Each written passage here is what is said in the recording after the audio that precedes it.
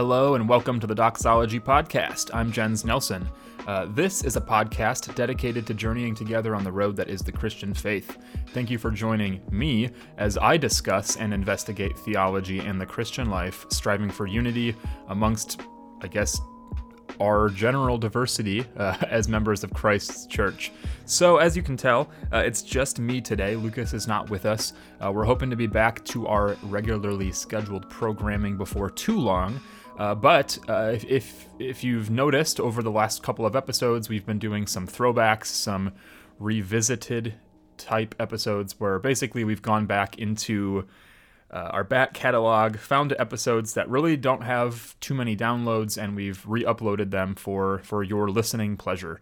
But today I'm here fresh with a new episode, and it's going to be a little bit different. Obviously today's Friday, so typically you might see a Christians of History, you might see a Creeds and Confessions, or a Theology 101, but I think given the nature of this episode, given that it's just me, I'm going to change the formula just a little bit, but it will still be about a 10 or 15 minute episode. So I'm glad that you're here. I hope that you enjoy this episode, and so let's just kind of jump in. So recently, I've been reading quite a number of books here, and one really jumped out to me that is actually my second read.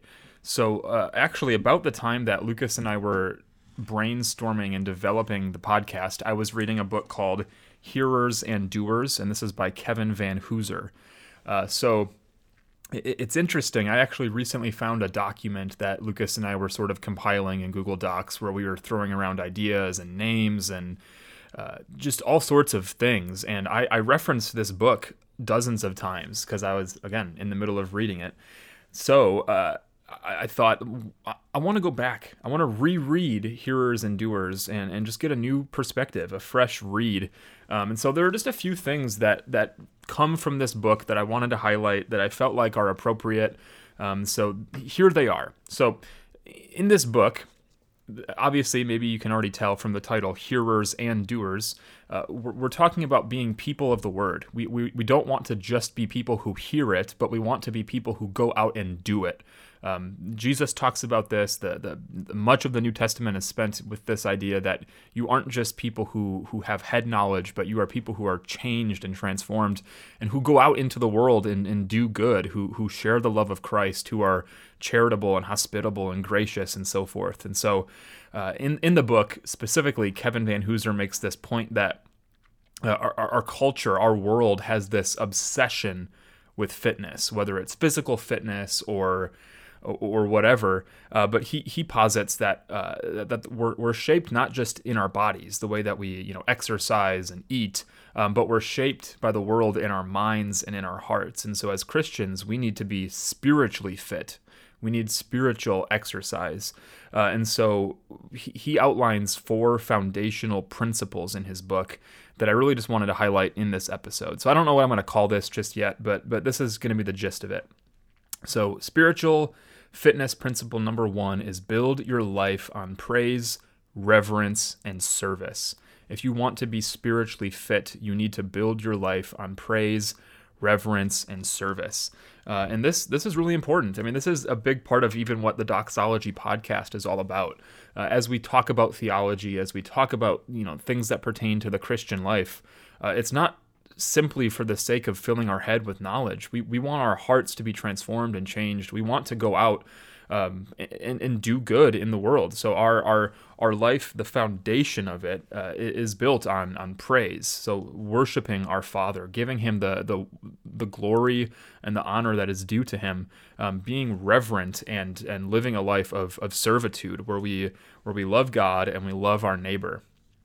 Now, spiritual fitness number 2 is to focus on your eternal well-being. This seems like an obvious one. It might seem like a no-duh, especially if you're somebody who is, a long-time listener to our podcast. But our eternal well-being, I feel like, is often neglected. We become so enamored and fixated on the here and the now. We become caught up in politics, in our work, in our families, in whatever it might be. And it's not to say that those things are unimportant, but sometimes those things begin to supersede our eternal well-being. And so to be spiritually fit, sometimes we need to recalibrate. Sometimes we need to go back and think like, what are those things that I need to do to be spiritually healthy? So, prayer, devotion, reading God's word, attending church, and so forth. Again, these might seem like no-duh things, and I'm not speaking of them as in a superficial way, like, oh, you just need to go to church and everything's going to be okay. But to invest in your community, to invest into the lives of the people that you are with. Now, spiritual fitness principle number 3, put aside concern for the externals.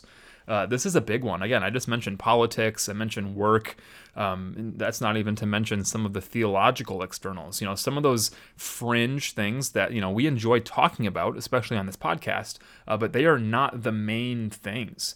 So maybe debates over baptism or debates over Calvinism or something like that. Like those are important. They have their place.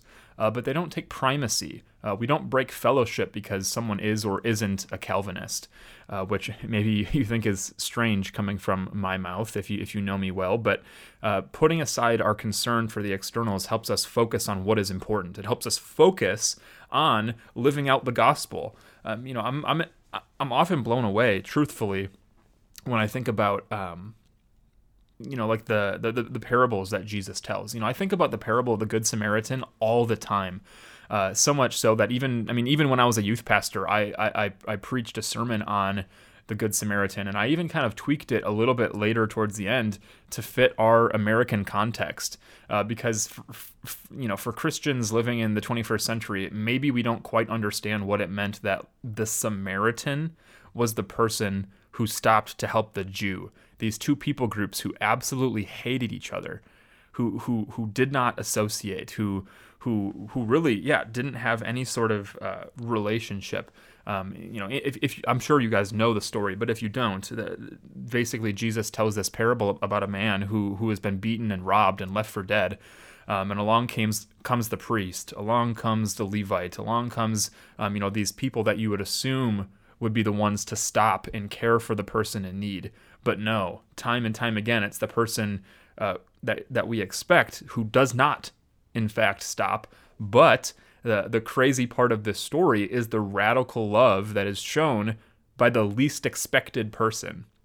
And that's just something that, when you really think about that, when you put it into our modern world, perhaps we can talk about immigration. Perhaps we want to talk about political party affiliation. When you think about the person, and I typically don't like to think this way, but when you think about that person or that group that is most different from you, perhaps you consider them some sort of enemy or whatever. What does it look like for Democrats and Republicans to be fit into the narrative of the Good Samaritan story? What does it look like for Americans living near Texas, living near the border, to be loving and compassionate towards those who are seeking asylum here in this country? Putting aside our concern for the externals allows us to see those things, the people that are in need, the people that not only need, excuse me, that's my low blood sugar. Not only the people that are in need physically, but even spiritually. So now moving on to the last piece of spiritual fitness, Kevin Van Hooser lists you should want to become what you were created for. And this is a really interesting one. When we consider the reason for which we exist, why is humanity on this planet? Why are we on this earth? We were created for intimacy and fellowship with God, our Creator. And so we ought to long for that. We ought to long for the intimacy that is to come in heaven, where we will see our Savior face to face, where, as we've talked about recently on episodes about heaven, where we will see our Savior face to face, where there's no more tears, no more sorrow, no more death, where we will live forevermore in perfect union and fellowship with each other and with our Savior. So yeah, those are just sort of 4 really easy principles. Perhaps there are even more principles, or perhaps you've extrapolated even further application from those 4 principles. But again, given the nature of this episode just being me, I thought it'd be really interesting to cover those 4 things. I highly, highly, highly recommend that you check out the book Hearers and Doers by Kevin Van Hooser. The subtitle is A Pastor's Guide to Making Disciples Through Scripture and Doctrine. Really, really short book, compared to some other books. I believe it's about 230-ish pages. Lexham Press is the publisher. But as I begin to close this episode, I thought it would be worth highlighting another thing that has really just been rattling around in my mind lately. I don't exactly know where it fits. Maybe Lucas and I will do a full episode on this sometime soon. But I've been having these feelings recently of longing for real experiences. And I can give you a couple examples. So those of you that know me well know that I'm really into vinyl records. I mean, I've always loved music. I've listened to music. I play drums, and I'm trying to teach myself to play the bass. And so when it comes to music consumption, I mean, I use Apple Music. I sometimes go to YouTube. But records to me are a beautiful medium for listening to music. And plus it's collecting something that's tangible. It's something that's real. But when I think about records, when I think about this real physical piece of music that I can see and touch and sometimes smell, if you know what an old record smells like, you know what I mean. But there's something about that tactile experience, that real experience of like, I have to pick up this record, pull it out of the sleeve, put it on the turntable, press play, and the needle drops, it hits, and it starts spinning, and you hear the sound. It's not as simple as just pulling out your phone and hitting play and skipping this song and skipping that song. I mean, obviously you can pick up the needle and move it, but there's something about the experience of just like listening to a record. Another example of this is, in speaking of records even, is recently I had the thought that, like, man, we live in an era where when a new album drops, like there is excitement, but there isn't the same excitement that older generations had. When I think about my parents or my in-laws or even my grandparents, when a new album came out, they had to like drive to the store. Or in the case of my dad, he would have to maybe bike to the store when he was a kid to go find that record, to then bike home and then put it on the record player. But like, think for a moment about that anticipation. Like, you've been waiting for this record to come out. It's finally that day. You make the journey to the record store. You physically buy it. You go to the counter. You pay for it. There's that satisfaction of like, my dollar has bought something. And then on your journey home, you're like just bursting with anticipation as you're waiting to listen to this record. And we just don't have that same experience today. I mean, maybe some of you that are my age had that a little bit with CDs back in the day, but once MP3s and iTunes and such, and especially now with streaming, we just completely lose that experience. And that's just something that more and more I'm coming to realize that I miss real experiences like that. Another example, just to give you yet another one, is recently my wife and I were doing some shopping for a wedding. We were going to attend a very small ceremony for some close friends, and my wife wanted a more fall type, autumn seasoned dress that was, it was going to be a colder day, so something that she would be somewhat warmer in, and I needed a tie to match.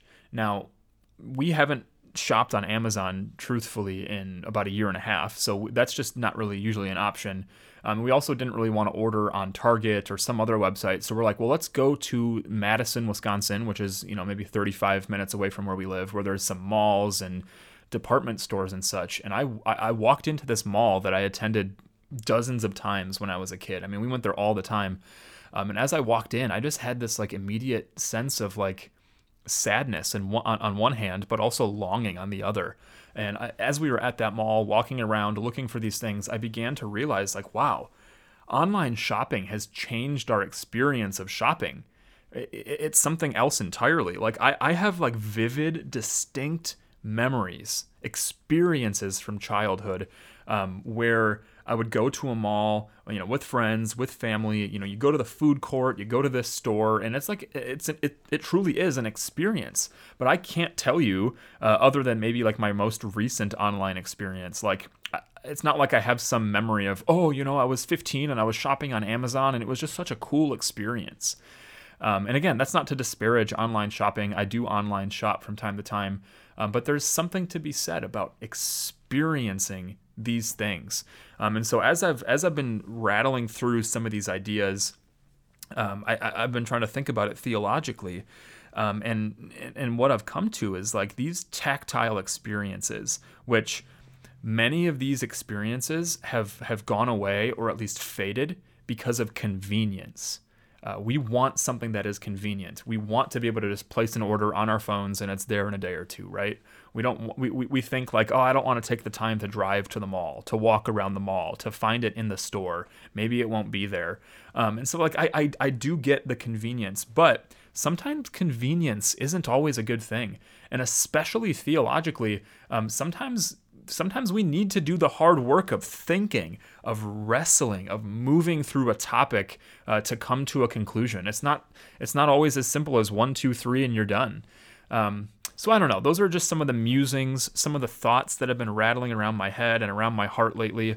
I'm curious if any of you feel the same way. Those of you that do listen to records, maybe those of you who enjoy the experience of going to a mall. What do you think about that? Have you thought about that in a spiritual light? What does it look like, especially in a world that is still sort of, inundated with COVID? What does it look like to have a church experience versus a virtual church experience? Obviously, if your church isn't meeting because of COVID, like that's different. But if we're in the days where public gathering is okay and acceptable and easy to do, what does it say to attend a virtual church? What are you missing? Seeking that convenience of like, I can do it from my couch, I can be in my pajamas. But what are you sacrificing? What are you losing by not gathering together in person? So anyway, this has been a fun podcast to do. I miss Lucas. I'm excited to get back with him here in the near future, but I just wanted to say thank you. Again, I wanted to plug this book, Hearers and Doers by Kevin Van Hooser.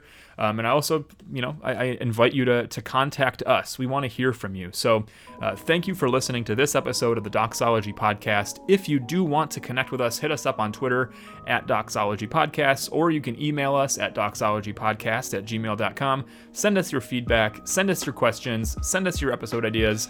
Just let us know how you're doing. We'd love to hear from you. But until next time, be nice and be nice seen.